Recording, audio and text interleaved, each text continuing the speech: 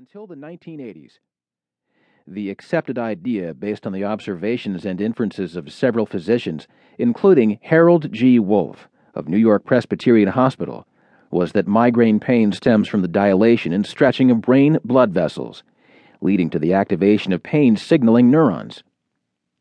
Wolff thought the headache was preceded by a drop in blood flow brought about by the constriction of these same blood vessels. Fresh observations from brain scans have altered understanding of the vascular changes. It turns out that in many, the pain is preceded not by a decrease in blood flow, but by an increase of about 300%. During the headache itself, though, blood flow is not increased. In fact, circulation appears normal or even reduced. Not only has the specific understanding of blood flow changed, but so has the prevailing view of the root of migraine. Migraine is now thought to arise from a disorder of the nervous system, and likely from the most ancient part of that system, the brainstem. Aura's origin. This newer insight has come mainly from studying two aspects of migraine: the aura, which precedes the pain in 30% of sufferers, and the headache itself. The term aura has been used for nearly 2,000 years to describe the sensory hallucinations immediately preceding some epileptic seizures, for 100 years or so. It has also been used to describe the onset of many migraines. Epilepsy may occur in people with migraine and vice versa. The reasons are under investigation. The most common form of aura is a visual illusion of brilliant stars, sparks, flashes of light, lightning bolts, or geometric patterns, which are often followed by dark spots in the same shape as the original bright image. For some people, the aura can include a feeling of tingling or weakness, or both, on one side of the body, as well as speech impairment. Usually, the aura precedes the headache, but it may start after the pain begins and persist through it. Aura appears to stem from cortical spreading depression, a kind of brainstorm anticipated as the cause of migraine in the writings of 19th century physician Edward Leaving.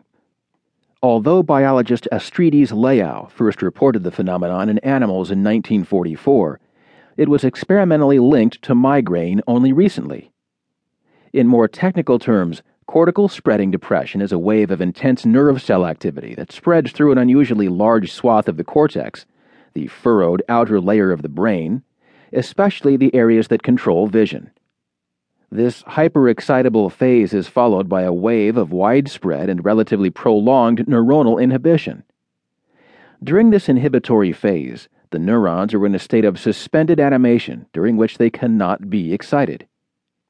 Neuronal activity is controlled by a carefully synchronized flow of sodium, potassium, and calcium ions across the nerve cell membrane through channels and pumps.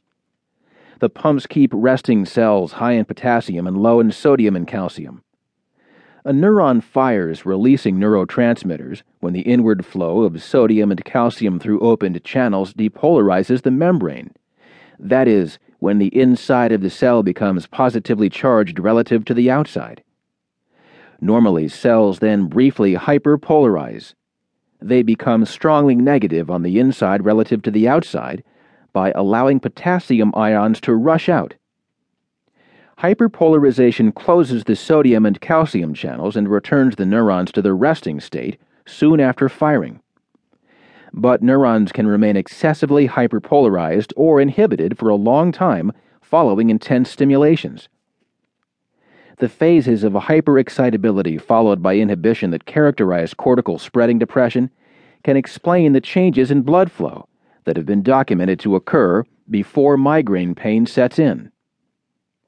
When neurons are active and firing, they require a great deal of energy, and thus blood, just what investigators see during brain scans of patients experiencing aura.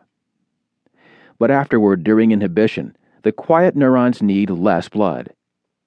Various other observations support the idea that cortical spreading depression underlies aura. When recorded by advanced imaging technology, the timing of the depolarizing wave dovetails neatly with descriptions of aura. The electrical wave travels across the cortex at a rate of 2 to 3 millimeters a minute, and the visual illusions that accompany aura are exactly those that would arise from an activation spreading across the cortical fields at just that rate.